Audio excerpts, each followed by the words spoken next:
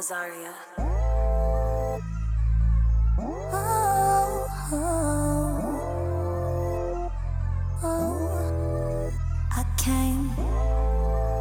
I came again and again.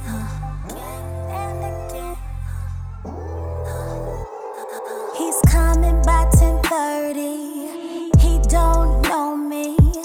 I want his body and buddy, no fuckery. Wanna keep it hot and heavy and drama free. No time with me. Gotta keep my fucking energy. These niggas don't know me. They don't deserve me. Now I'm my frequency. They can't complain me. All I want is the D. I want an ONS. Release my stress. Be my blessing. Keep pumping and pressing. I want an ONS. Release my stress. Be my blessing. Keep pumping and pressing. ONS. She wanted ONS. He wanted ONS. ONS. I came again and again.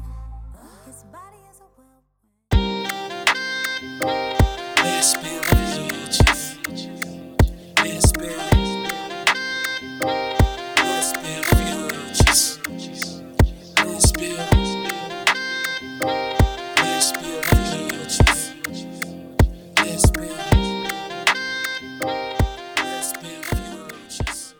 Hey, what's up, builders? It's your girl, Kantuan the blogger, and you are now listening to the LBF podcast. This is a creating space with Azaria, and we're going to be getting into her music, all the great stuff she has going on as a creative. So go ahead and say something for the builders, Azaria. Hi guys, thank you for having me on the podcast. Of course, I'm saying it right? Azaria. Yeah, you are. You actually said it perfectly. Yeah, look, I had a tip from when we appeared on Kiss and Tell. Yeah, you got the glow. Yeah. Before we, you got the heads up.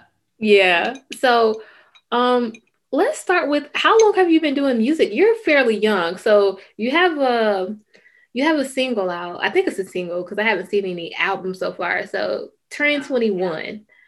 How old are you? Yeah. So I'm 22. Okay. I have been doing music from arguably like for 13 years. I had to do like a biography, so I know all the notes.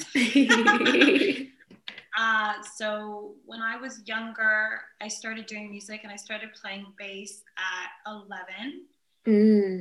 And then from So you played bass too? Mm-hmm. See, I didn't know that about you. My baby's in the corner there. You know, actually, you posted a picture earlier today, and I said I need to add that to the outline so I can remember to ask it. So I'm grateful that you brought it up because I would have forgotten. No worries. I started playing because I tried piano and I hated it. I freaking hated it. I didn't enjoy it. I didn't enjoy my teacher. And my parents were like, really, because my parents are musicians, so they're very adamant, like, you need to learn a skill. You know what I mean? Right. And so I ended up in band, and I was like, I don't want to put my mouth on no instrument. Hey, I'm a band girl too. Trumpet all day over here. The trumpet. It's a beautiful instrument, but also like I have big lips. Like I wasn't gonna do it, And so I decided to play bass, and that was like my dad's like, oh my God, she's becoming, because my dad's a multidisciplinary musician. Mm-hmm. So he gave me the bass that I have now, and I've been playing it since middle school. But then in high school, I started playing double bass, which is like the big cello version. Yeah. Mm-hmm. So while I did that, I started doing vocal, but I started singing with my father in the studio because he's a producer. So I started having the love for it, but it didn't come around until maybe later on where I wanted to push it, just because I felt there was a lot of failure when I was younger, and I didn't think that music could be something I could control in my own hands. It always was like, oh, well, you need to impress this person, you need to impress that person. What do you It's mean? never, It was a lot of failure. yeah, so weird because I never usually talk about this. Like, you know, you audition for the next star, not because I'm hiding failures, but you never, Yeah. you know, you just never talk about it. I auditioned for the next star, didn't get first round. I remember auditioning for like Honey Jam. You know, I auditioned for high school, like to get into music school, didn't work out. And there was it was every failure after failure after failure. And which failure leads to success. We know that, Right. right? You But that can't has to have be hard as a without young success. child to, experience that, rejection in that way.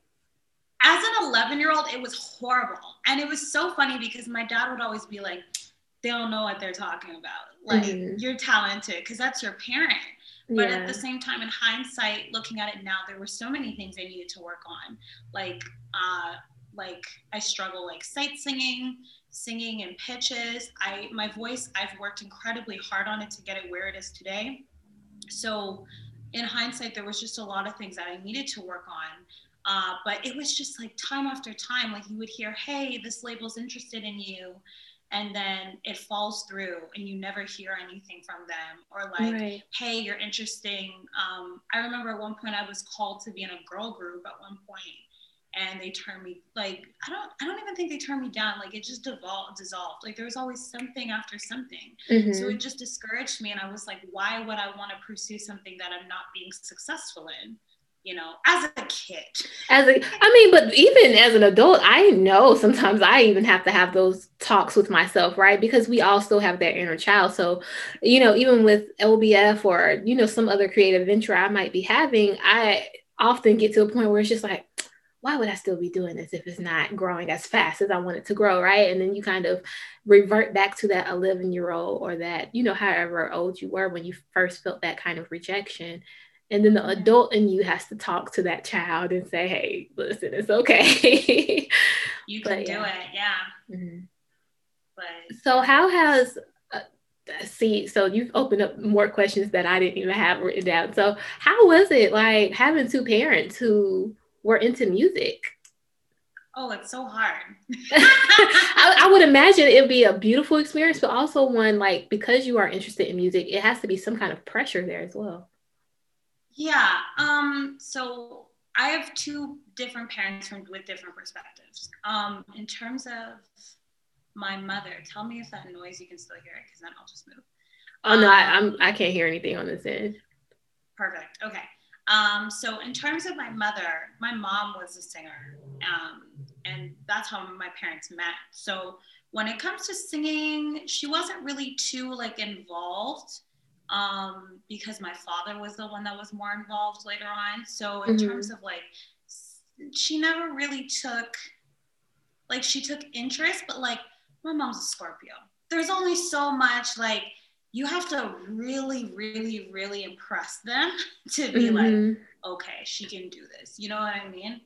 And it wasn't until maybe later on when I performed in 2019 where my mom was like, okay, yeah, like she could probably actually do this, you know? Oh, so recently, that's fairly recent. Yeah. So since age 11, so did you start at age 11 or was that just part of the experience? So at 11 to maybe 13, I did my first album with my dad. Okay.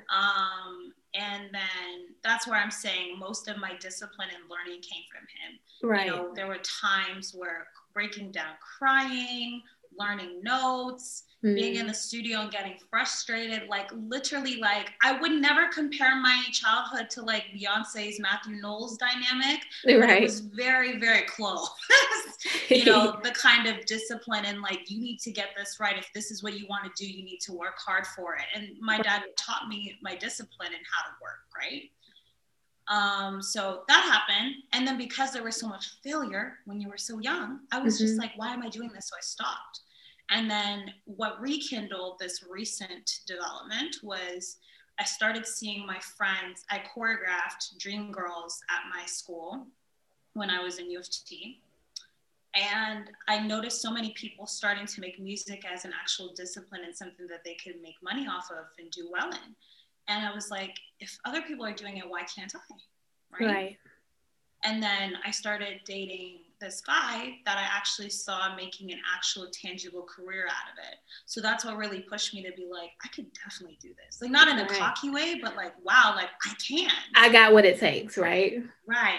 Mm-hmm. So with that being said, very interesting background there that you had all the keys, to making it, but also having that pressure too. Let's switch a little bit. And how would you describe that creative energy? Because not only are you a singer, but you also play an instrument, right? So I want to know about, how you go about creating music and what's that process like for you? Yeah. So in terms of creating music, I mostly focus on songwriting. Mm-hmm. I could hear a beat, I could hear a melody, I could think of a lyric. And one thing that was beautiful in my training as a child was that my father taught me how to write. We would sit in the car and we'd listen to maybe rock songs or no, we mainly listened to rock in the car. Or like when he was in his sessions, I would learn how to walk, because I was that studio kid that sat in the studio. Right. We had to be there, me and my little brother. So we would watch him learn how to write, and that's what I picked up. So when it comes to song creation, I mostly focus on songwriting, and I also songwrite for other artists. So what was beautiful is that he taught me how to tap into stories. I'm really big on singing stories, and I'm big on singing not the same angle. I don't always want to hear city girls music. Yeah. No shade to city girls. But or I want to hear a city girl song, but let's get another angle to it. Mm-hmm. Not everyone is going to want to keep hearing the same Birkin bag, and no shade, because I dance to it too. But, we need to have a different perspective. Some variety. And that's what I really pride myself in writing, like specifically in witty lyrics. I love witty lyrics. I love listening to Mariah Carey. Like the greatest songwriter. It's Aries season, man. I've been listening to her since it started. Like, we have the same life path number, so every time she talks, I'm just like, just my people. For example, a lyric in Turning 21, the Bacardi, Mama, I Ain't Sorry, that was an ode to Like That to Mariah Carey. Oh, and look, you didn't connect the dots for me just now, because I told you before we actually started recording, I told you that I had just listened to Turning 21. And what I loved about it is, so you put your reggae roots in there. I was in there, with my little bathing suit on and in the mirror, and I was just dancing to it. I was just like, let me go ahead and I need to add this to my reggae list. I'm glad you feel like that. Oh yeah, yes. It's a great song. It really is. It feels very summery, and I can't wait to actually be riding in my car with the windows down and the sun shining, so I can like really feel it. I'm ready to do all the reels to that song. Do you have any music videos out? No. So my first music video should be coming hopefully by the end of this month. Okay. Editing, cross fingers. But because we couldn't do big budget music videos, because in Toronto we're closed down. Right. We can't really go anywhere. So we decided to do a visualizer video and have people tape their experiences from home. And then after, what we're going to do is hopefully when things open up, we're going to start shooting real big music videos. Not even hopefully, we're going to. I have an EP coming out, and there's so many visualizers and energies, like the street grunge, the pretty girl vibes. Like, I love that. So. Yeah. You mentioned songwriting. Have you had an experience yet where you had to write a song for someone who is a little bit intimidating to you based on their level of success or creativity? Yeah, no, I have not experienced that yet. And I can't wait until the day that I do. Like sitting in, pardon me? I was going to say, who would be your number one person, like the first person out the gate if you got to choose to write a song for? To songwrite for? Oh my God. I feel like everyone would say Beyonce, Mm-hmm. but I think like it's so hard because a lot of the people I'd want to write songs for, I'd want to write with them, you know, Got it. Yeah. like Victoria Monet, Mariah Mm. Carey, All Missy great Elliott, songwriters. They're all just, yeah. right? Like I think me and Victoria Monet could like sit in a room and just write all the tracks. Like Her songs are feel always her. on point. I just, Mm-hmm. okay. So what project are you currently working on? Are you working on like an album right now? I know you mentioned your visuals, but is there like a full body project that we can look forward to? Mm-hmm. So I'm doing an EP. It's called Love on Lock. Okay. And it's about, you guys are getting the exclusives. I haven't even told people about this. Love on Lock is your experience as a young woman and all the tumultuous feelings you have about growing pains and going through life. It's not linear because I don't believe our experiences are linear. Mhm. Like you don't get upset, then cry, then fall in love. It's like, girl, it's everywhere, you know? Okay. It's very much everywhere for me when I do it. Right? So when I sat back and listened, we're not finished it. I have one more song to mix to master. But when I was listening to the complete work, I was like, this is literally my feeling of being in my late teens. Mm. Like early 20s, but I think my mindset has really changed really recently, like 21, 22. But 18 to 20, Azara was a mess. We don't keep it a buck, you know? Yeah, so a lot of those songs are just my experiences and feelings of like going through pains, like, you know, you being happy and then horny, then angry and upset and then stressed out, you know? Sounds very much like how I was at that age and sometimes how I revert to at this age. Right. Yeah, I love that because so many people will be able to relate to that experience because it's coming from an honest place. So can't wait to hear that project because One Night Stand, is One Night Stand going to be up there? Or is that just a Yeah, single? it's gonna be on there. Okay, Yeah, so it's gonna be on there. you guys, if you have not heard One Night Stand, please go listen to it.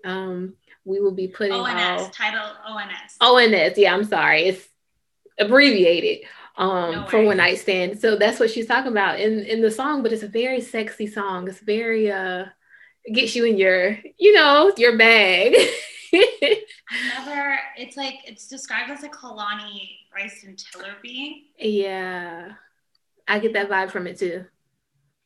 All right. So Yeah. let's discuss your influences. Now, you mentioned Mariah Carey. What else influences like your songs and how, you know, you go about creating?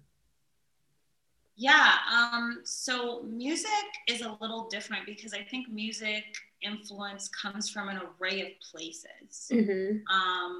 You know, as a child, I was inspired by, my dad used to make us listen to Rush and The Police, so a lot of rock music, and then a lot of acoustic, beautiful ballads of songs. And I think Right. what's beautiful about rock music is that it really tells a story. Mm-hmm. You know, in a very, but not just a story, but catchy.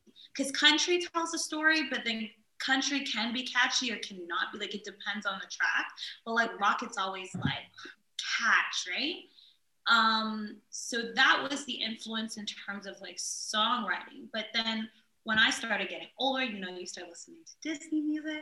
And then, yeah. And then my biggest influences were, like, if I could pinpoint, Usher, Beyonce, Janet Jackson, and whoa, the other person was just in my head. I can't remember right now, but it will come back. But when I was really, really young, like those are, Alicia Keys. Those guys are constantly, right? Great combinations. In your ear. Yeah, in specifically 2010s. I think that changed the way I looked at music, and as well as Jordan Sparks. There was a different wave in terms of how people wrote at that time. Yeah. So then now, as I got older, I started feeling more passionate about R&B music because I believe R&B is such a beautiful root. Mm-hmm. So, you know, listening to, I'm trying to think because I have to like pop all these out of my head. You know, Mariah Carey ballads, Usher, specifically Janet Jackson. I think 20YO is a under gem. under Loved Gem. Like that album, Jermaine Dupri literally did what he needed to do. Yeah, we can tell the influence when he was actually working with her and how closely, the music related to their relationship and their creative energy together, because it is a difference from, the 80s Janet, the 90s Janet, all that is a different experience when you actually listen to her music. And it sounded like she actually had fun, like making the project. Not saying she didn't have fun in any other project, but it was just literally like, if you hear him talk about their relationship, it just seems like such a renewal, like such a positive energy between them. But listening to those guys, my dad really pointed out, okay, you're listening to a song, but what are you learning to write from the song? What kind of stories are they telling? How are you feeling about the song?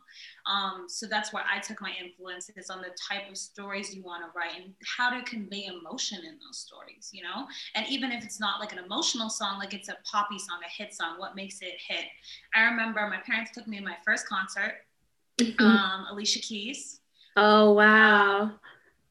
But Robin Thicke opened. And this was before Blurred Lines Robin Thicke. This was old school Robin Thicke. Black people's Robin Thicke, right? That's it. And the track, Shaking It for Daddy, and she's shaking it for, like, mind you, content not appropriate, 110%. But it did teach me how to write. And then even just being in the studio with my dad's friends, like Rock and Selena and those guys, it really pinpointed you on, okay, what's the message you want to hear? What kind of emotion you want to convey? So. Right. So growing up in the industry, essentially, how has that experience been when you connect with other people who are trying to do the same thing that you do? Like, do you have people who try to befriend you to get in, or like, have you ever experienced anything like that? I never really experienced that. Okay. And that's good. That's a great thing. Yeah, it's great because I don't really lead with, oh, this is my experience, or like, this is my da-da-da-da-da. If someone asks me about it, I will tell them.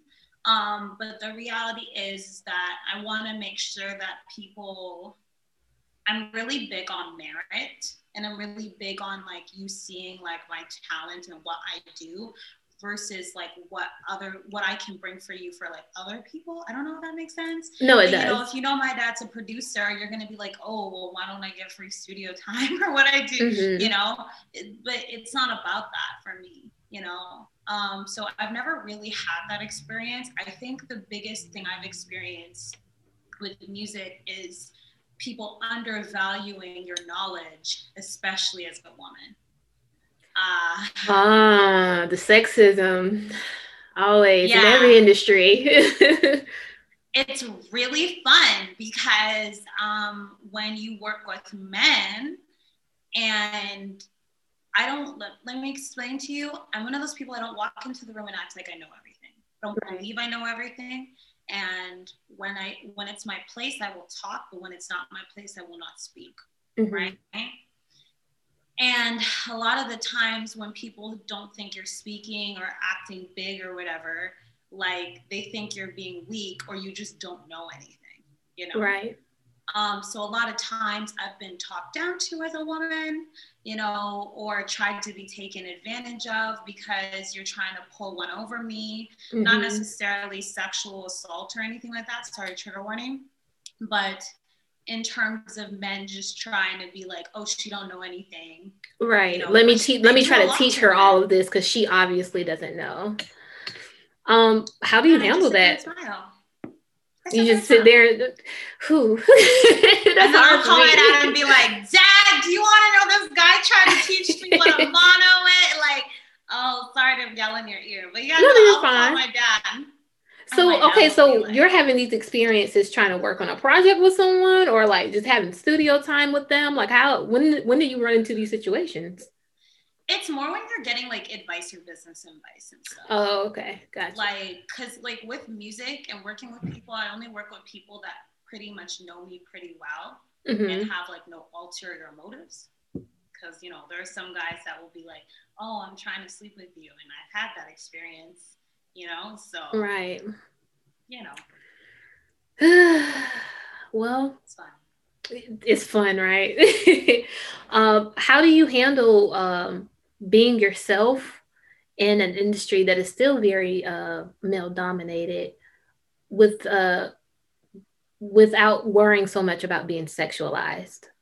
You know, because I saw one of your photos, turning 21. I was like, this, she looks gorgeous on this picture, right? But then someone else can see that and want to take advantage of it. So how do you balance that? Yeah, I think for me, it boils down to who my audience is and what I'm trying to convey. Mm-hmm. Excuse me. Specifically when it comes to sexuality and sensuality, I don't do it to impress men. I actually don't Right. wear it to impress men. I tell You people know, that and they just don't understand. I'm like, I'm sensual with or without men. I'm this way. I was this way before I was sexual. So let me tell you, mans will come holler at me in a winter coat. Don't lie. Like, it doesn't, like, it doesn't matter. I had a guy even yesterday, this older man literally looking me down on the street, and in my head I'm like, sir, no, anyway. So for me, I think about, like, my audience is majority women. I think Mhm. about the positive comments I get. Like, for example, when Chloe Bailey reposted me the other day, a lot of those people were like, oh my God, like, I'm so appreciative that you are confident in yourself, and that's what I'm just striving for. Right. So I always go back to, and to be very realistic, like, to be very real with you, that was me when I was younger. I would look at Beyonce, I'd look at those guys, and I wouldn't look up, like, who gives a fuck if they're wearing leotards and like the bras and stuff. I wasn't like the sexiest women I found were I was watching back Usher's Truth Tour. Those dancers' energies and ask. Yeah.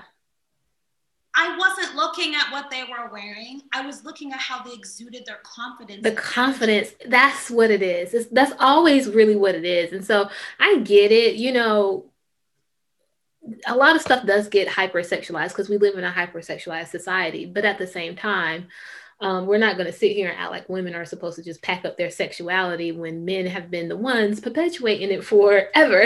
So, you know, now that we're stepping into it, it's a conversation I have often. It's just like, sometimes it's not about sex. Sometimes it's not about being sensual. So a lot of times it's just about being confident and comfortable in your own body. And let me tell you, women are multidimensional, and people have issues with it. Yeah. It is what it is. People will be like, oh, Beyonce's dancing, wearing her leotard, and then we'll turn around and wear her church dress and still be fine. Whenever another woman does it, everyone has an issue. And, you know, men can go to the strip club, go throw ones and whatever, call it a day, go back to the office, and no one will have a problem. Right. So I think people need to leave us alone. Yeah, leave us alone, you guys. All right, so how do you, when you're about to write a song or sing or however you get into your process, like, what do? Do you light a candle? Do you cut down the lights? Like, what's that look like for you? What's your zone? I honestly just go straight to it. Yeah. I was taught to write in a very, like, not a hurried manner, but very, like, you need to focus. So I don't really, like, set a ritual. I just know that if I have that majestic feeling, I have to write at that moment or save that idea in my head. Like, for example, Turning 21 was written, I got off the subway. I either had an exam or a last class, and I wrote that song in maybe half an hour. Those are always the best ones, like, especially when you can immediately get it out your head and, like, at least jot something down so you can always come back to the idea, even if you can't, you know, fully commit to it at that moment. Exactly. Because then I just believe it's God telling me that I need to write this song, whatever it is, right? Yeah. And I'm a very spiritual person. So I feel like for myself, it's like I have to follow that feeling. So. Yeah. I'm the same way. Whenever I get an idea of something, it's just like, it's this, it's like a warm feeling come over you, and then your brain starts to like zone in on this particular topic, and I'm just like, okay, I have to get some paper, my phone or Yeah. something. I have to write it down. And it might just start with a title, and sometimes I might sit there and write the whole episode or write the whole blog post, and once I'm finished, I'm like, oh my God, who knew Yeah. this is what I was going to be doing, for the last 2 hours. Mm-hmm. um, okay. So what makes Azaria unique? In a field where so many are trying to get to the top, what makes you stand out? What makes me stand out is the reason why I do music. Mm. Anyone can sing, anyone can perform. I think it's the drive and the intention. As my father has taught me, music is a very powerful thing. It creates revolutions, it starts feelings and emotions. And why not be a part of that change? Mm. There's so many songs that you've heard that have brought you back to that feeling or that energy or have changed. Like, for example, We Are the World, like by Michael Jackson, that has literally changed people's thought processes. So why not be a part of something that's so powerful in any realm? It's not just like, oh, feel good music. It's in your most intimate moments. It's in political moments. Like, no one can ever deny the power of music and the place it has in people's hearts. Right. So you feel like instead of doing what a lot of people do, is just chasing that trend or doing it for the bag, you're doing it for the art. I would say art, but I just think it's a bigger part of my purpose to be able to help people. Oh, okay. I got you. Yeah, to get closer to themselves, because you still have to make money in whatever you do. That's inevitable, right? I believe that if you're a good artist, you shouldn't go hungry, right? Mm-hmm. You may not be making $30,000, $50,000 a year, but you have to be at least making something. Try to make something, right? But for me, my purpose is bigger than just looking cute and being famous. Like, yeah, you're changing. Like you said, music has an incredible influence, an incredible impact. When we think about some of the best moments in our lives, it's usually a song associated to that moment in time. So you're definitely right. Being able to create something like that helps people connect better with themselves and with their life experiences. So the fact that you recognize that and that you're creating music for that is amazing. Mm-hmm. Do you ever get any gigs with your bass? Like, do you ever do any like work just with your bass? So I've been hiding that I play bass. Why? Until recently. You know what? I never felt like I was a good bass player. And not because, let me tell you, I have an incredibly high standard of what a musician is. Well, from your childhood experience, I can understand why. Right. So when I tell people I do things, I feel like it has to be like the level of like how my dad plays drums or how he plays guitar or like professional musicians I've been around have played, right? Mm-hmm. So I never really talked about the fact that I can play bass. I'm not saying I'm a terrible bass player. That's not what I'm saying. But I learned how to play bass differently in terms of like reading music. But like I do have the skill. I just never really took on. I just restarted using it and playing with it, just because I missed it. Right. But no, I haven't done gigs. I know someone was like, when you gonna take out that bass? And I played one song on Instagram and I'm planning on doing another one. By the way, my father was so proud. I sent him the video and he was like, oh my God, my child, she's like, aww. He was so happy. Like, that's the sweetest thing. Yeah. He's so extra, but yeah. It's your dad. He's proud, especially. I mean, because you could have went any direction, but to find love and passion in the same thing that he found love and passion in has to feel like a special connection for him. So that's probably why he's always just gushing about, you doing your own thing. Yeah, and he's super helpful too, like, because I started engineering. So if I have a problem, I'll call and be like, Dad, there's something wrong with my tweeter. There's something wrong with this. And I'll be like, okay, we'll fix it. We'll figure it out. Like, right. So you engineer your own songs. No, not yet. Have not Okay. yet. I You just started. Okay, got you. Listen, it's okay because I'm still learning a lot of this stuff behind the scenes. Okay. I understand. Okay, so I always ask this question, and you don't have to answer it right now. We can revisit it at the end, but I'll ask it now so you can start thinking about it. What's your favorite song right now from your own catalog? And it doesn't have to be a release song because I know you said you're still working on some stuff. So it can be a song that you haven't released yet. Okay, I think I haven't.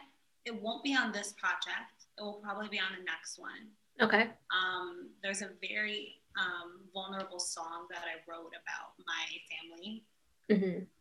And it was pretty much a I need to break free kind of song.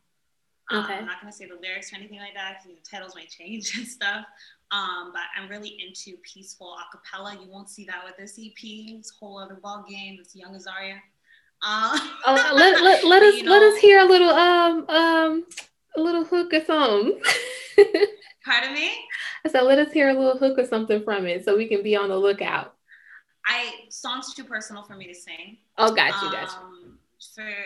I might cry on the spot, to be honest. Oh no, I don't want you to cry. Don't cry. Please, no worries. Not because I'm delaying singing, like I will cry on the spot. What was I gonna say to you? I just realized, I don't know. I feel like I become proud of every song because I know the peace and vulnerability and what I was feeling at that time. Yeah. You know, that's why when I like write for someone else, I have to intentionally remind myself I'm writing for someone else because if I write for myself, I'm never going to get rid of that. I'm never going to give it up. You know what I mean? Yeah. It's like, you can't have this. I'm sorry. Right. Like there's some songs where I'm like, I'm not attached to that guy anymore. Maybe I'll get rid of it, you know? But sometimes I'm like, nah, I need to hold on to the track. Like, yeah. But, So let's transition a little bit. You mentioned your upbringing with your parents. What was the reaction from your circle? And I'm imagining your circle was already full of creatives, but what was the reaction when they realized you were serious with music? Yeah.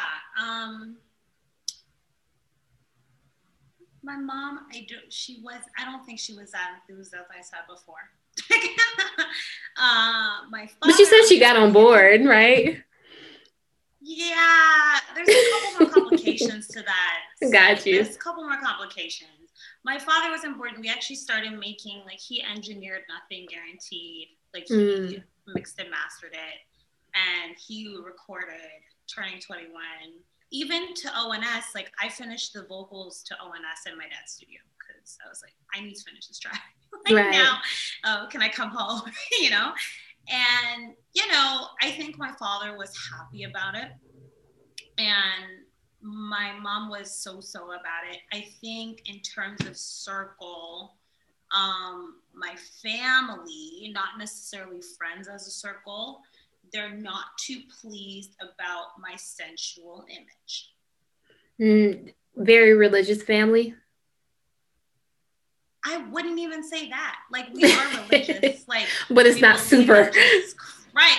But we're not going, you know, it's not every Sunday, girl, you better wake up at 7 o'clock. Like, it's not that.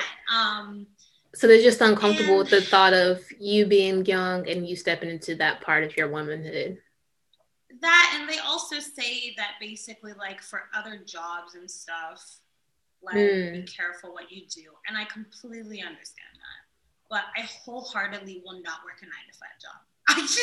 That's what I was like, well, it's also about if I want to work at that job, if they're denying me based on my self-expression too. So, you know. That's how I feel. And it's not like I don't have qualifications if I want to move into another field. And I think also the reality is that times have changed. Kim Kardashian looks and does what she does and is still becoming a lawyer. What's her name? I could give you a better one. I keep forgetting about that.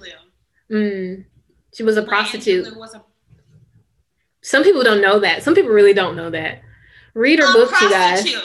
Read her books. And I'm not knocking anybody with that. I grew up around, like, let me say this carefully. In the studio, strippers and dancers would come all the time.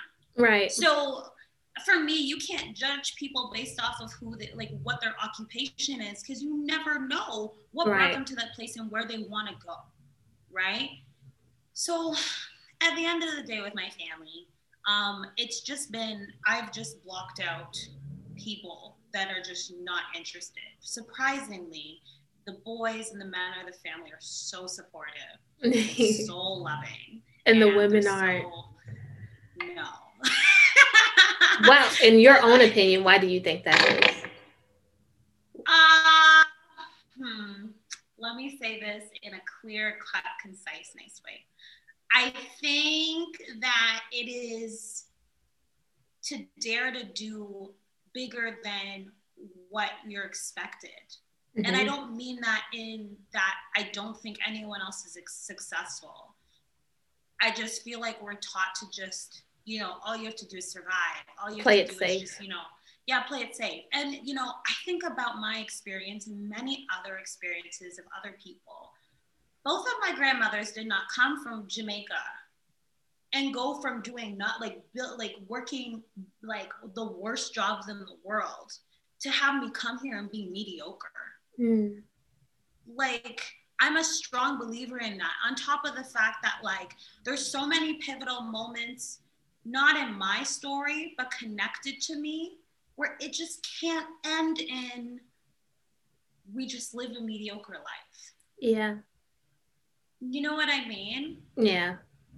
I'm a very big believer in that. I do believe that when it comes to, and I can only speak from the experience of a woman, so I'll start there. When it comes to older women and families, and younger women going out and doing that self-expression, it calls back to how they chose to live their life inadvertently and makes them look at all the choices that they didn't make, right? So then they get a little bit resentful because this person seems, this person seems more free than they ever were, and they don't have too much to blame but themselves, right? Because you made the choice to live the kind of life that you lived. But yeah, I think that's something we have to talk about in our households, especially being more accepting of the changes of the new generation. Because even I'm hitting that milestone in my own life where it's just like, you know, I have a 16-year-old niece and her life experience is definitely different from mine. Mm-hmm. So, you know, I don't ever want to make her feel like I'm judging her for her life experiences, especially when she gets older. So, yeah, it's a conversation there. But the key word is that they chose. Oh, yeah, but they don't realize they did because I had the kids and I had to be the wife and I had to do this. And like, see, that's still a choice. Right. And then also, I think it's like talking with the person. Mm-hmm. You know, I had a conversation with one of my, I guess, aunts. I could call her an aunt, even though she's not part of her family. And, you know, she doesn't understand why I do what I do. She goes, why do you feel as if this is empowering? And she didn't degrade me. She didn't go, what's wrong with you? She said, why do you feel as if? And because I gave clear-cut words that I said at the beginning of the podcast about empowering women and how I believe that feminism is the right to choose, she's like, oh, she's not just a bimbo just being naked. That's fine as well. But I feel like they can be more content with, oh, she's not making just flimsy decisions out of nowhere, which most people need reassurance for that. Mm-hmm. You know, but because I know for my dad, he was like, I just want to make sure you're safe. Right. Like, I know this industry, and that is fair. But then that's where you have to have a conversation and know the person you're talking to. And understand that I'm capable of, you know, protecting myself and making the sound choices and decisions that are going to be the best fit for my life, and that I'm not just out here just willy-nilly, just doing anything. Right. Yeah. So let's discuss the ups and downs of being a creative. Like we mentioned sexism, and then, you know, the whole family talk. So what are some other things that make you joyous and some other things that make you feel like you're struggling? Yeah, I think the struggle to feel as if you're not making it is very real. I think there's a lot of mental health issues, that people go through, and specifically myself. I know in the middle, well, we're still in the pandemic, but closer to, I guess, May or June, I was really struggling with the fact that during the pandemic, I felt like every person put out a song. And it stressed me out, like, because I just felt like before the pandemic, I was like, okay, I'm going to do this, I'm going to drop this, and this is that. And I had a plan. I was going to drop my EP by the end of the year. I was very confident in what I was going to do, and then the pandemic hit. Right. And I always think that there's things that happen for a reason. You know, if I didn't have that painful moment, I wouldn't have decided to songwrite for other people. ONS would not have been made whatsoever, you know? And I think learning how to expand skills and networking and learning how to do different things and not rely on other people wouldn't have happened if I wasn't in that predicament. Right. Excuse me. Wait, what was the question? I'm so sorry. Oh no, what are some ups and downs of being a creative? But you're Yes. saying what a down was, but you also transitioned into the up, which I think has been very much the experience of a lot of creatives. I can definitely say that. I came into the pandemic and it was a hard hit. You know, I had some other stuff going on too, but it was just like compounding all these crises. And it was just like a lot. And then I kind of transitioned through it and made the best of it. And then I went into a season of burnout because now you're trying to keep up with the Joneses, right? You're looking at everyone else. Like you said, it seems like everyone else, you know, got an episode coming out this week. It seems like everyone else is doing this, that, and the third. And you feel like, am I working hard enough? Am I doing enough? Without accounting for this very real mental health issue that you're going through, that the whole world is in right now, right? This pandemic is not just there, it's actually affecting things while it's here. So learning to be gracious and learning to network came out of it a lot, I think, for me this past year as well. So I can definitely relate to both your up and your down as a creative. Yeah. And I think another one that's really important I realized recently is just experiencing. I was that person, I was like, yo, I want to get to the Grammys now. Like, I want to do this now. Like, I want to da-da-da-da this now. You know what I mean? And I was told, you need to calm down, you know, and you need to start experiencing what you're going through now, because future's bright. Your future's going to be bright regardless of anything you do. Right. But you're going to be rushing through pivotal moments and you won't be able to live that back. Yeah. You know? So now I'm not as hard on myself anymore as I was before, because a lot of my feeling came from, you know, childhood, you know, feeling like you're a failure. Mm-hmm. And, you know, if you're not getting it done now, if you're not having success now, then you are a failure. Right. You know what I mean? And trying to prove to yourself and others that you're not. Always having to deal with that scar so that you can feel, you know, somewhat worthy, and prove to yourself that I'm not a failure, you know. So now you're overworking yourself, you're overcompensating in some ways, not giving yourself time to enjoy your moments because you're always thinking ahead. And also being just proud of yourself. I had to write, this isn't a bragging, but like I had to write down my resume, and I didn't realize how much I accomplished because you're not sitting down and reflecting on what you're doing. Right. You know? I totally agree. I think I said that a while ago, and it resonated with a couple of people. And it's just like, are you not proud of yourself because you're so focused on what you haven't done yet? Like, you know, have you looked at the things that you've accomplished and the things that you're actually processing and working through? Because once you actually take a full look at all of the things that you've done, you can really just, I have to do that to myself every so often. You know, it's a continuous process, but once you get in the habit of doing it and being gracious with yourself, it just changes everything for you. It was so sad because I remember when my first song got on the radio, I had no reaction. I was so like blank face. And my friends were like, sorry, songs on the radio, so happy. And like being a producer's daughter, as great as that moment is, you're thinking of the bigger picture. Like, is it going to chart? Right. I'm like, girl, anyone can have a song on the radio. In my brain, like, that's what I was thinking. That's just so sad, you know? It brings me back to, I remember when my dad I can't remember what song it was on the radio. Don't ask me. But he had a song on the radio and he literally was like, Azaria, can you grab the Thai food? I'm going to go in the car and listen to the song and all that hype. Right. Yeah, he was super excited. I don't even think he remembers that moment.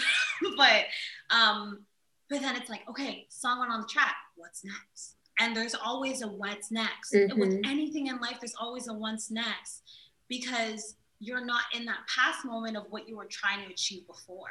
Yeah. Which is sad, because I really should have held on to, you know, this. I was like, there's some people that have never had a song on the radio. Never, you know, so. Yeah, it's like you said, it's always a what's next. And the what's next is necessary, but it's necessary in its proper time. And I think we condition each other as a society to not enjoy the moments that really make your life meaningful, right? So we always focus on the what's next, and oh, you did that, well, somebody else did this, you know, and it's always just that feeling of not being good enough, that you have to kind of settle in to yourself and realize, like, no, it's okay. You know, I'm going to make it. Let me enjoy this. And I can also look forward to the moments ahead too.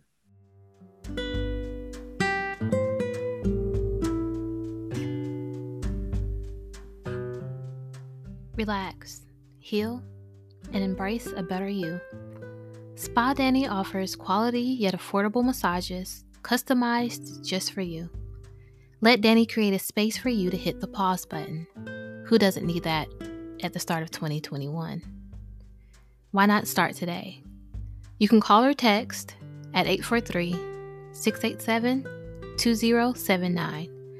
That's 843-687-2079. You can also message her on her business page at SpaDanny_ on Instagram, or follow her on Facebook at SpaDanny LLC. You can also book online at SpaDannyExperience.com. That's SpaDannyExperience.com. Treat yourself, be good to yourself, and let 2021 be a whole vibe. Being completely present. Yes. What have you learned about gaining support for your music? Oh my God. What do you mean? Like from my audience? From your audience, from your circle, from yourself. Like, what have you learned throughout your journey in gaining support for what you're doing? I just couldn't believe, I don't know if this is a learning moment, but I couldn't believe the amount of impact you could have on people. You know, I had a girlfriend that I look up to immensely, like so much. And, you know, she literally taught me that I could literally do anything. And for her to turn around and tell me I'm the main reason, obviously, because I don't want to put that energy out there, but because she saw me put out my music, she decided to do it. And having women come up to me and say, you know, I see you be unapologetically yourself. That's what I'm striving to do. And that's what I'm going to do it's just bigger than just the music. Yeah. It's you impacting people's lives for them to live authentically themselves. And that's all I could really take and be happy about. You know, but you know, it's hard when you're not making any money. You know, it's hard when, you know, you're stressed out because it's like there's all these things you want to do creatively. But at the end of the day, if people are just being impacted and a meaning, I'm not saying any impact is good, but like a meaningful impact. Like it's changing the trajectory of their lives and how they feel and think about themselves.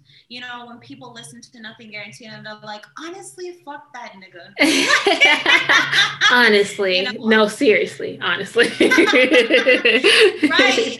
Or like on the podcast, like I remember Mish and I spoke about how you can shoot your shot to a guy. And I just had this conversation the other day on another podcast. Yeah, I don't know if it's for me anymore, but to everyone else, how do you feel about shooting shots? Are you like, no?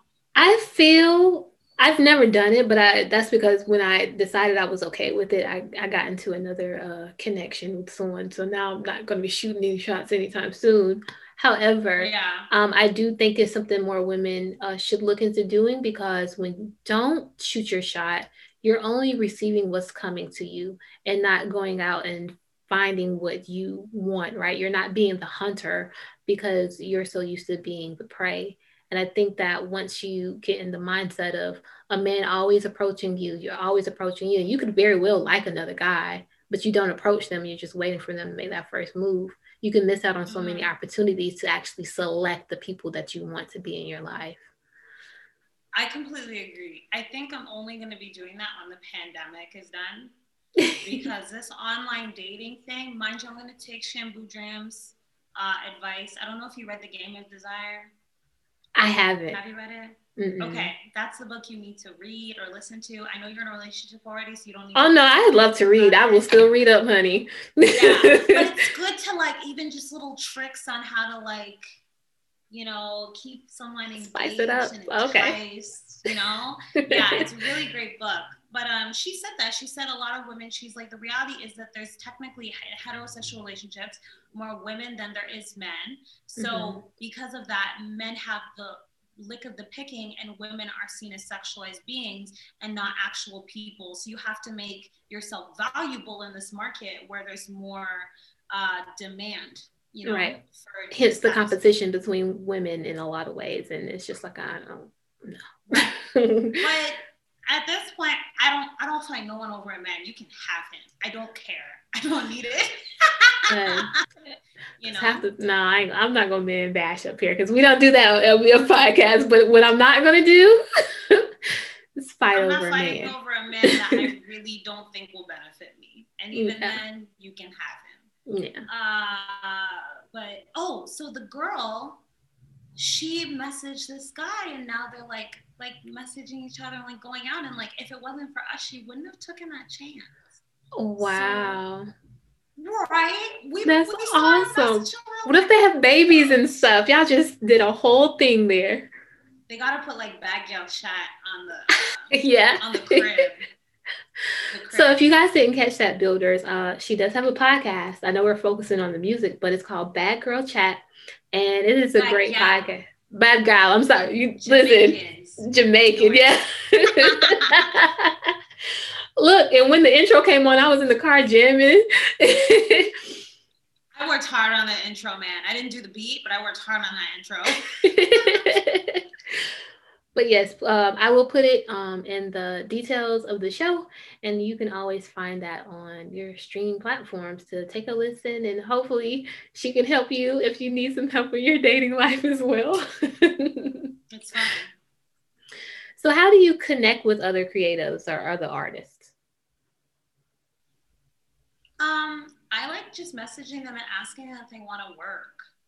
I have a home studio now, so I'll just be like, come over to my house. If I have a song that I think they already can work on and they want to go to the studio, they can work on it separately. But for me, I just really like creating. I like making songs in the studio because that's the energy that I was around when I was a kid. If you're sitting there and thinking of a line and writing and nah, you need it like this, you need it like that, or live mixing, you know what I mean? Yeah. So that's why the pandemic sucks. Yeah, it limits. Right? I love some of my fondest memories of when KR and I were in the studio.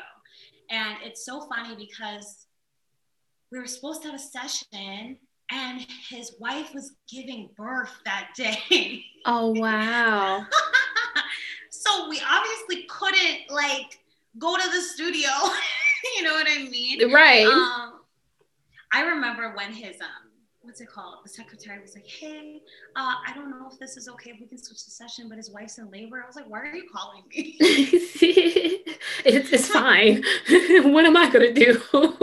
Right. So weird. It's so funny. But yeah, some of the fondest memories I have is like the energy in the studio, like recording with people, that vibe, like the great conversations, like, and I'm such a meticulous perfectionist. So like I nitpick everything when I mix and master. Like I missed all that time in the studio doing all of that. So that's what I miss. Like, and that's how I connect with others.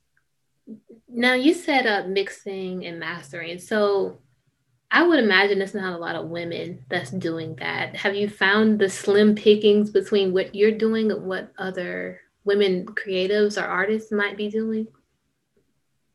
In terms of being in the mixing and mastering process? Yeah. So I would imagine no. There's some that probably are, and I don't know. But, you know, I hear apparently there's a lot of people that just want to be like, okay, just mix and master my songs, see how it goes. Because I grew up with a father that mixes and masters. Like, I know actually a fair amount of how mixing and mastering should sound. And I know how I want my song to sound, and I'm very particular. To the point where my dad and I have fought, like, during mixing and mastering. You know what I mean? Right. It's your baby, and I understand. It's just like, no, I want this to be the way I want it to be. I don't care what you're talking about. But then in my dad's head, he's like, well, I gave birth to you. I know what's right. So you should do what I said. But that doesn't fly with my music. So, you know, but, you know, so, you know, I have been a bit of a perfectionist when it comes to that stuff. But the reality is that, you know, no one would have a headache if I was a man. No one would feel like, oh, you know, she's doing too much if I was a man. To be a straight. You know, with Mariah Carey, they said all the time she was difficult to work with. She just had high expectations for how she wanted to look and how she wanted to sound, and it was what it is. Yeah. You know? So in terms of other women, I honestly don't know. And I don't know if they are, how in depth they are in it. But I'm someone that's very meticulous when it comes to mixing and mastering, because I can hear the big difference. Like, as you should be, because it's yours. Yeah, that's true. But to the point where some people would have been like, I don't care. And I'll be like, no, there was something wrong. Like, I remember when I got ONS back, I think something happened where KR forgot to turn on a preset and send it to me, like finalized. And I heard the difference. He never said I was crazy. Like, don't worry. But other people would have been like, oh, perfect example for this, for the audience. I did a song. I was a featured on the song. I sent it to the person. He was going to mix and master it and send it back to me. I got the mix and master back, and my vocals were delayed in a bad way. Like, my vocals were behind the beat. Oh, got you. So I say to this guy, hey, you know, I don't sound like I'm in the pocket.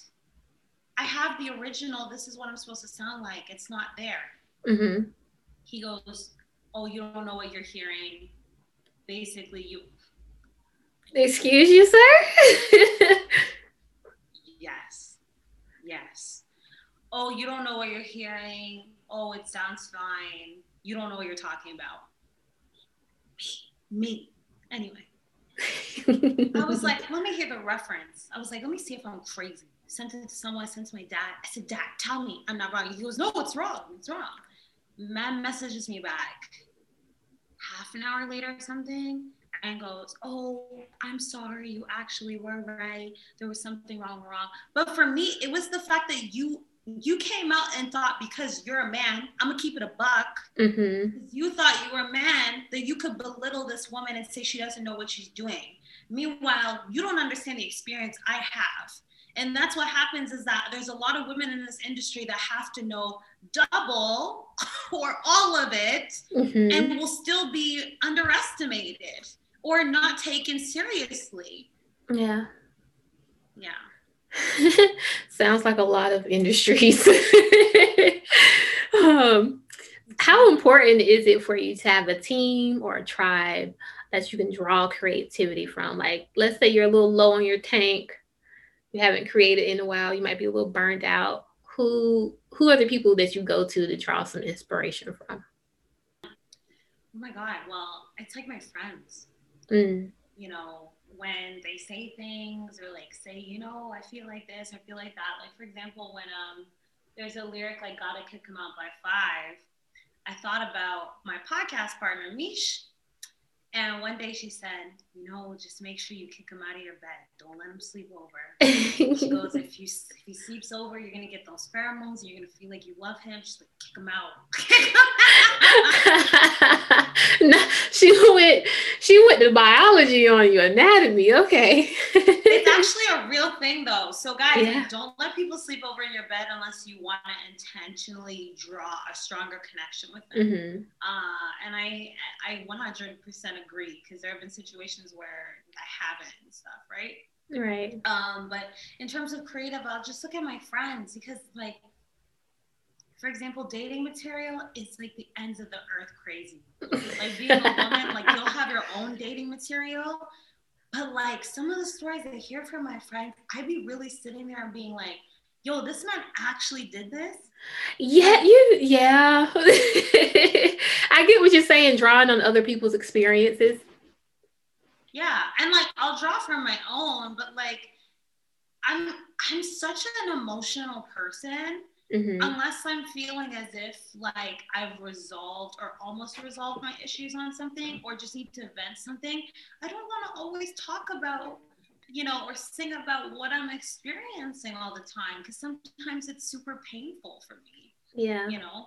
So what's nice about my empathetic self is that I can draw onto other people's experiences. Right. But I mostly draw inspiration from watching like documentaries or like reading books. Like right now I'm reading Mariah Carey's book. And I listened to her audiobook. It was so good. That's what I'm doing. It's so good. And I was like, the way that she sings in interludes, I was just like, oh my gosh. Yeah. It feels like your aunt telling you a story. No, don't worry. Yeah, it does. And I'm like, I literally, I think I was at work, and it probably took me about like 2 or 3 days. Maybe not even 3 days, because I literally just listened to her straight for like 2 days. Mm-hmm.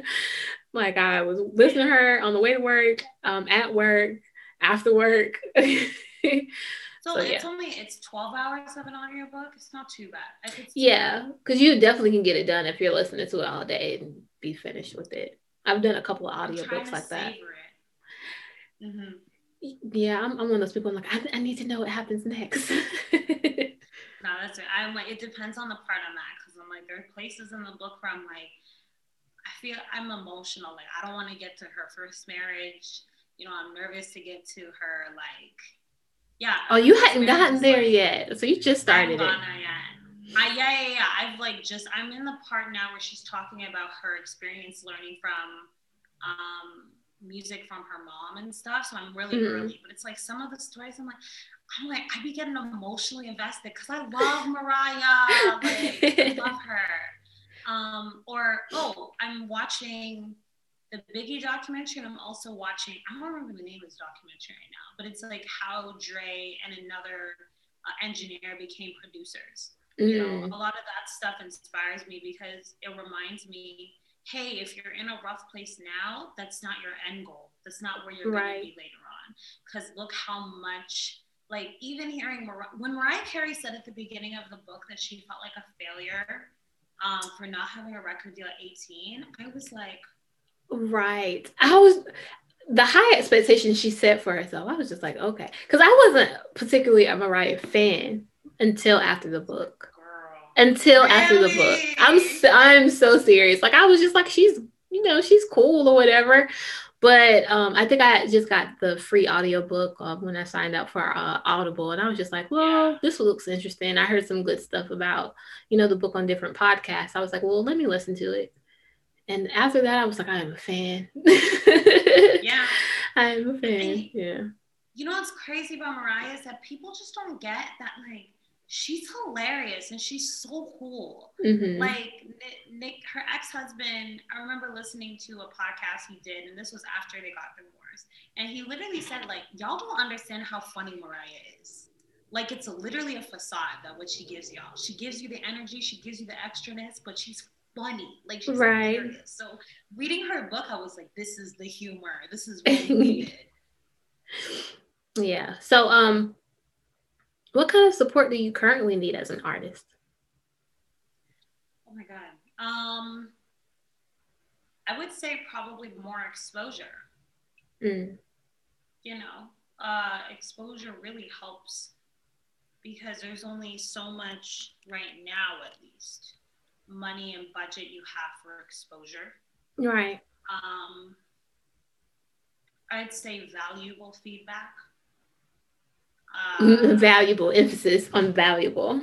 Yeah, because everyone has feedback. Everyone tells you how they feel, and sometimes it's not warranted. Yeah. You know, if you're telling me something about something that I have made an active choice to do, it's not going to change. You know, Your opinion, you can evaluate me, tell me how I can get better, tell me what I can improve on, but as far as stopping me from making the decision I already made, not gonna happen. right. So this is where you have to differentiate, and I have been learning how to do it. Figuring out where the advice is coming from and whether it's warranted. Mm-hmm. I remember when ONS came out, one of my friends was like, the song's too long. I was like, girl, everyone's used to a 2-minute track. Right. And sometimes it's just like, okay, well, dang, I gotta play the song over because I like it so much. Right. It's like you're never going to win with people, and people are fickle. So at the end of the day, as long as you make yourself happy, that's all that matters. I love that. Because so many people miss that. It's like, yes, you want to pay attention to your audience, but you don't want to pay so much attention to what other people think you should be doing that you stop being true to what you're supposed to be doing. Right. You know, if I decided to cover myself up as my family would love, it wouldn't be true to myself. Mm-hmm. Yeah. Right. So I guess that's what all I need really right now. And then, you know, everyone wants more money, but I don't believe money comes later. You know? Right. Mm-hmm. So as far as your music, you mentioned the Grammys and you just mentioned money. Where do you want it to take you? There. No, joking. I'm joking. Where I would like it to take me is to be multi-dimensional as an artist. You know, I don't only want to just be a pretty face and an artist. You know, I think I would do well writing behind people, helping develop artists, if anything. And also help me do bigger things that I care about more. Like, I love helping people. I'm very passionate about helping people. And so, like, for example, like when I dropped my 2 Christmas covers, we coincided it with a fundraiser for the homeless. Oh, wow. Yeah. And I just, that's something that I'm just really super passionate about because, you know, I remember when there were points in my life where I needed strenuous help. It may not be for money, but, you know, in terms of like mental health and, you know, not feeling like there's anyone on your side. So if you can help make a big difference in anyone else's life and you have the means to, and mind you, I am not rich. I will keep, not yet. I'm not rich yet, right? But even with the little wealth you have, whether it's your health, whether it's money or your resources, you can help so many other people in this world. Yeah. You know, so at the end of the day, for me, it's like all we have to do is help each other. We established that you're a Cancer something, aren't you? I'm all Cancer. Okay, I thought you're Cancer sun and moon? I'm sun, moon, Venus, and Mars. Oh, Jesus. See, my moon is in Cancer. Mercury is Leo. Yeah. Oh, I can see the Leo shining through. Yeah. My moon is in Cancer. And I read something this week. It was just like checking on us because, of course, you know, Cancer is going through its own thing right now because the actual moon, it has been in Cancer, I think, for a couple of days. So, yeah. It has? If I'm not mistaken. Oh God, is this why I've been so emotional? Listen, I've been emotional the last couple of days, and I had to, like, when I saw it, I was just like, oh, this kind of makes sense. Wait, let me check this forecast. No, for reals, I'm gonna check. No, go ahead, please do. Oh no, it's in Leo now. So it was in Moon at one It point. was, yeah, I was like, it was for, I think, a day or two. Mm-hmm. Yeah, no, and it's rough being like, it's so crazy because the dichotomy of my energies, like, for example, Mercury Leo, Scorpio ascendant. So when people see me and hear me talk, they think I'm just this hardcore, mean ass, like, don't care about anyone else. Like, people have said to my face, like, yeah, we thought you were stuck up, like, straight. You know what I mean? I've gotten that. Right? So Yeah. then, when they talk to you, they'll be like, oh my God, you're so soft. I'm like, well, no, I have gotten that. I think I've hardened up throughout the years. What's your Mercury? I can't remember what my Mercury is. I think it might be Gemini. So I have only like a few. Of course, my sun is Aquarius. My moon is Cancer. My rising, I suspect to be Gemini. And then the rest, I think I go between Gemini, Cancer, Taurus. And I have a lot of Aquarius in my chart too. So yeah, I'm just a conundrum over here. Honestly, I'm one of the most consistent like charts you'll meet. Like, most people are like everything else, like completely different. Like, Yeah, I actually like my little combination. I think it's fun. It's very unique, to say the least. It's variety. Yeah, it gives me a little spice of life. Let's discuss you being an artist in Drake's Toronto. Oh no. Yeah, let's talk about it. How is that market there? It's interesting. I think there's a lot of defining factors. One is that we don't have as much people as the States. Also, our market is very small in terms of urban music, if you catch my drift. Got it. Right, because, the home of like hockey with rock and all that stuff, right? So it's a very different tailoring group tailoring to a specific group, right? In terms of the type of music that they push out now. So what happens is that we have a small urban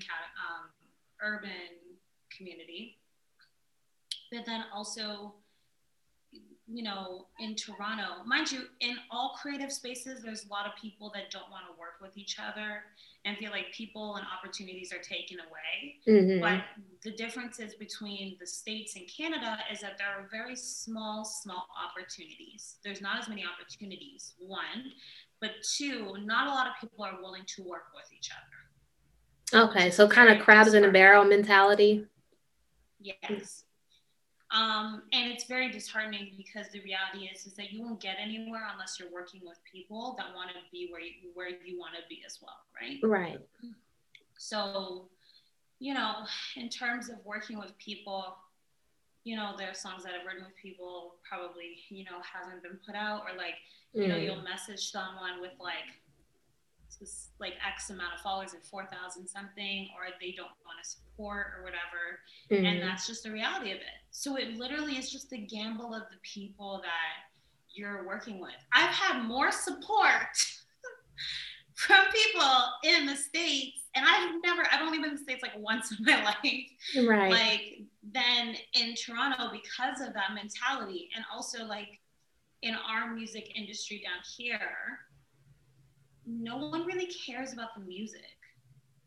Like, they do, but it's more about like the drama around it. Oh, the appearance. Yeah, the appearance, and also the drama, and people beefing, like, you see God, Doll, you know what I mean? Because we have our own little beefs around here, and that's normal in any community. But the problem is within Toronto is that it deters. So what happens is like, how those kids like Pop Smoke and those guys, like, they got killed and stuff. The same stuff happens here, but down here, what happens is it deters labels from wanting to pick out Toronto talent. Got you. So mind you, imagine being a person that has never been in the hood, right? Never have like touched the streets, like never. And you're already being kind of like dismissed because of this like environment. Right. Because, you know what I mean? So the reality is a lot of people have to leave. You know, I have considered like leaving as well because people say all the time, and other musicians have said, you know, there is a glass ceiling when it comes to music in here. You know, there's only maybe 3 or 4 places you can tour, like Calgary, Montreal, and stuff. Compared to the States, you could literally hit 4 cities nearby and make money. Yeah, right? I must say it's a little different here. Yeah. Yeah, but also you can. I think people are more inclined to work with like my team. My team now is becoming more Americans. You know, shout out to Charmed and like people I work with and are supported by have become more American. Mind you, I do work with Canadian artists and stuff, but in terms of like that reach, or even just podcasting and like, I know this is not about podcasting. Oh no, please. Like, majority of my like collaborations for podcasts have been with Americans. You know, I can see that. Yeah. Other podcasters here in Toronto, they will, some of them, not all of them, because I have collaborated with Canadian podcasts, they won't even look at your message or email. Oh, listen, message me. I will gladly talk with you. I'm going to talk to my podcast partner because I was like, I want to have you guys and then I want to have like Kiss and Tell. Oh yeah, that would be fun. I could definitely see you with Kiss and Tell, and then I'm always open. Whatever conversation you would have, I'll have it. So let's kind of get into the financial, mental, and emotional aspects of being a creative. Yeah, financially, it's taxing. You know, I am very blessed and privileged to be a producer's daughter. 110%. Do you get all his old equipment? Yes, I did. I got all of it. I got all of it. I called my dad. He said, you know, Dad, I want to start recording at home. And he said, okay. So majority of my equipment that I had to buy was like little things, like a mic and a pop filter, but like the big stuff. And even like, you know, for example, my speaker, my tweeter went out. My dad's going to fix it for me. I'm very privileged in that aspect. Right. But in terms of putting out music, in terms of videos and keeping up with the Joneses, it's very expensive. So in terms of financial, to offset that finance, you have to be very intentional with how you're marketing now, you know? Yeah. So I'm not marketing to everybody because I'm not for everybody. You know, my primary target is Black women that look like me, you know? So I target to my audience and who I need to reach, right? Emotional, I kind of already talked about that before, but I think it's just keep reminding yourself that you're here for a purpose. And I've noticed I have to take breaks and recharge. Yeah, and it's hard when you're trying to always be relevant to take that break and remind yourself that you need it. But the way at least I do it is you're not going to be useful unless you take your mental health break, and you know. Right. So now I schedule everything.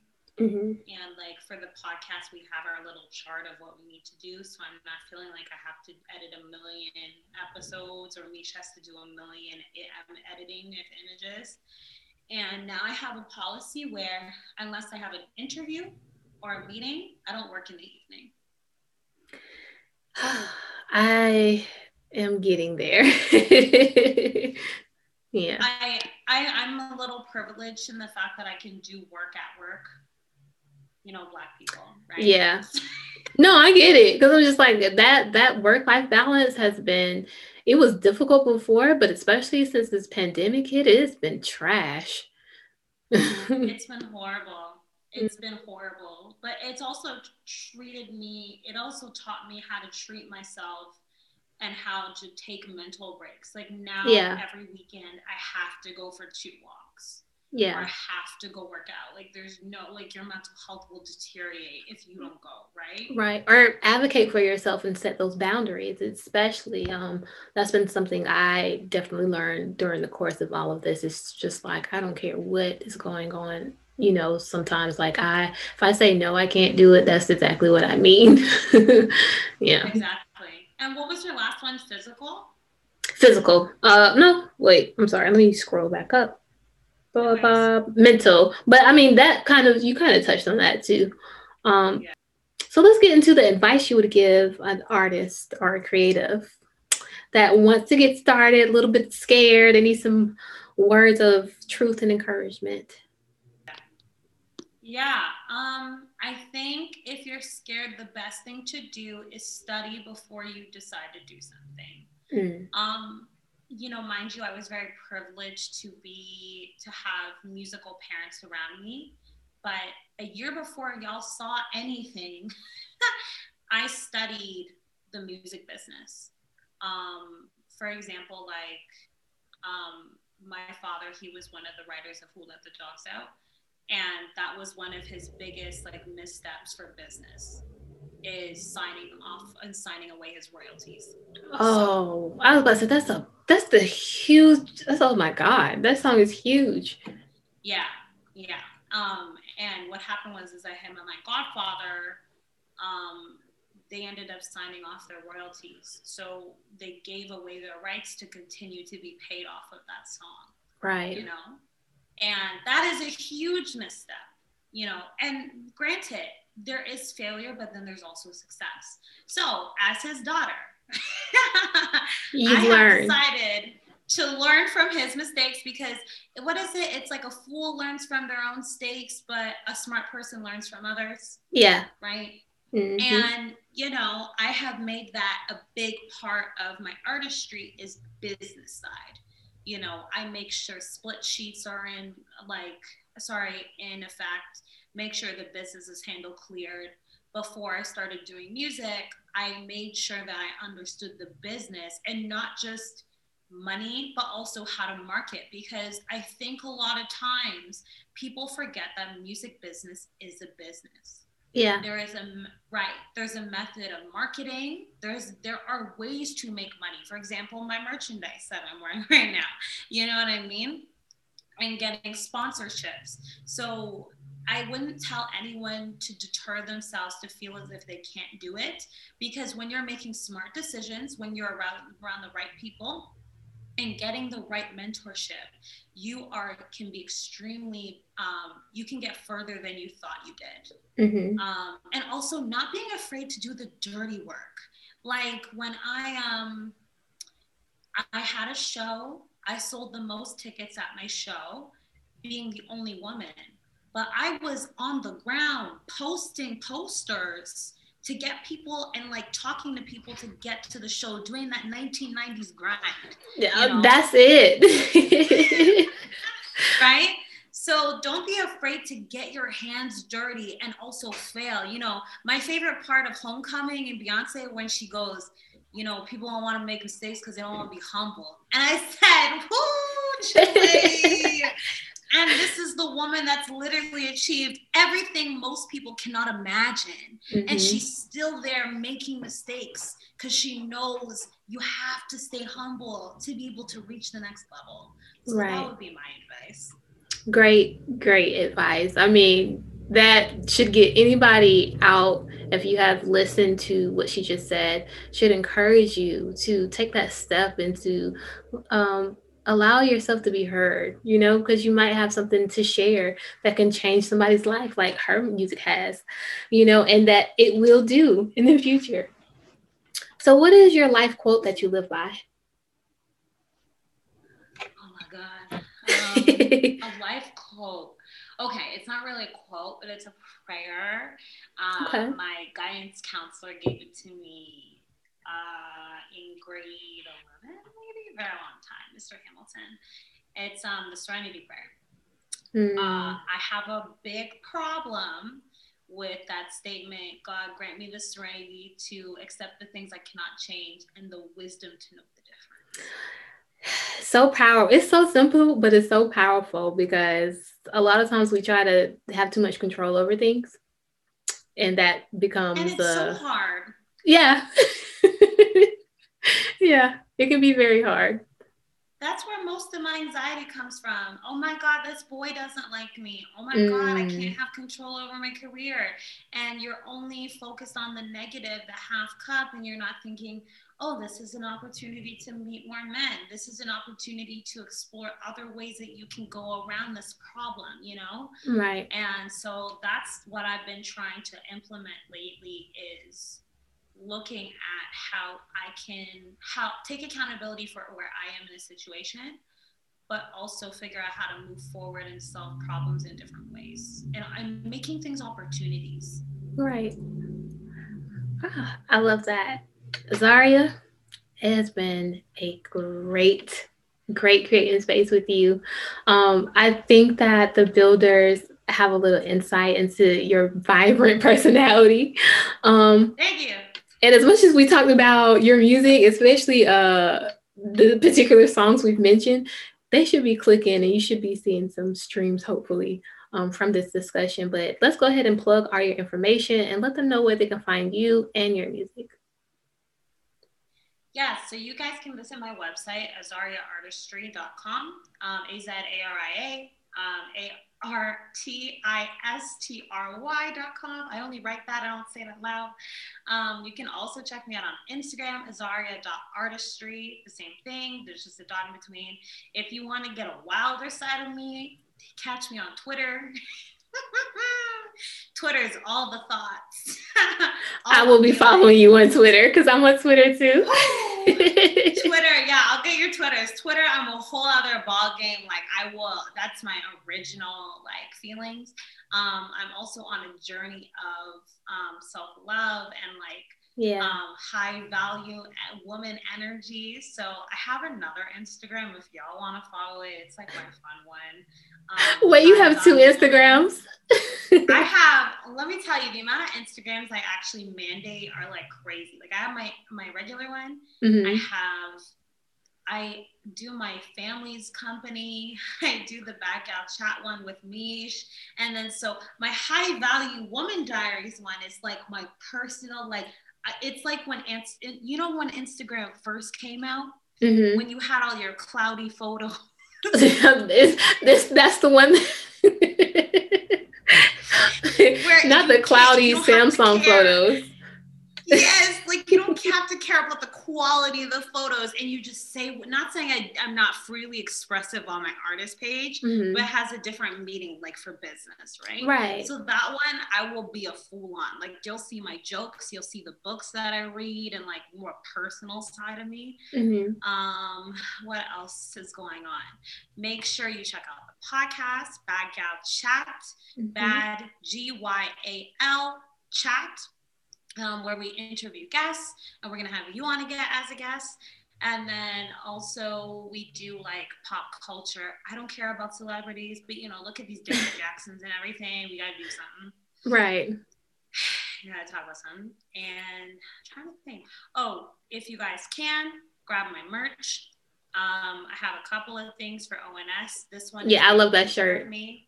Mm-hmm. Thank you.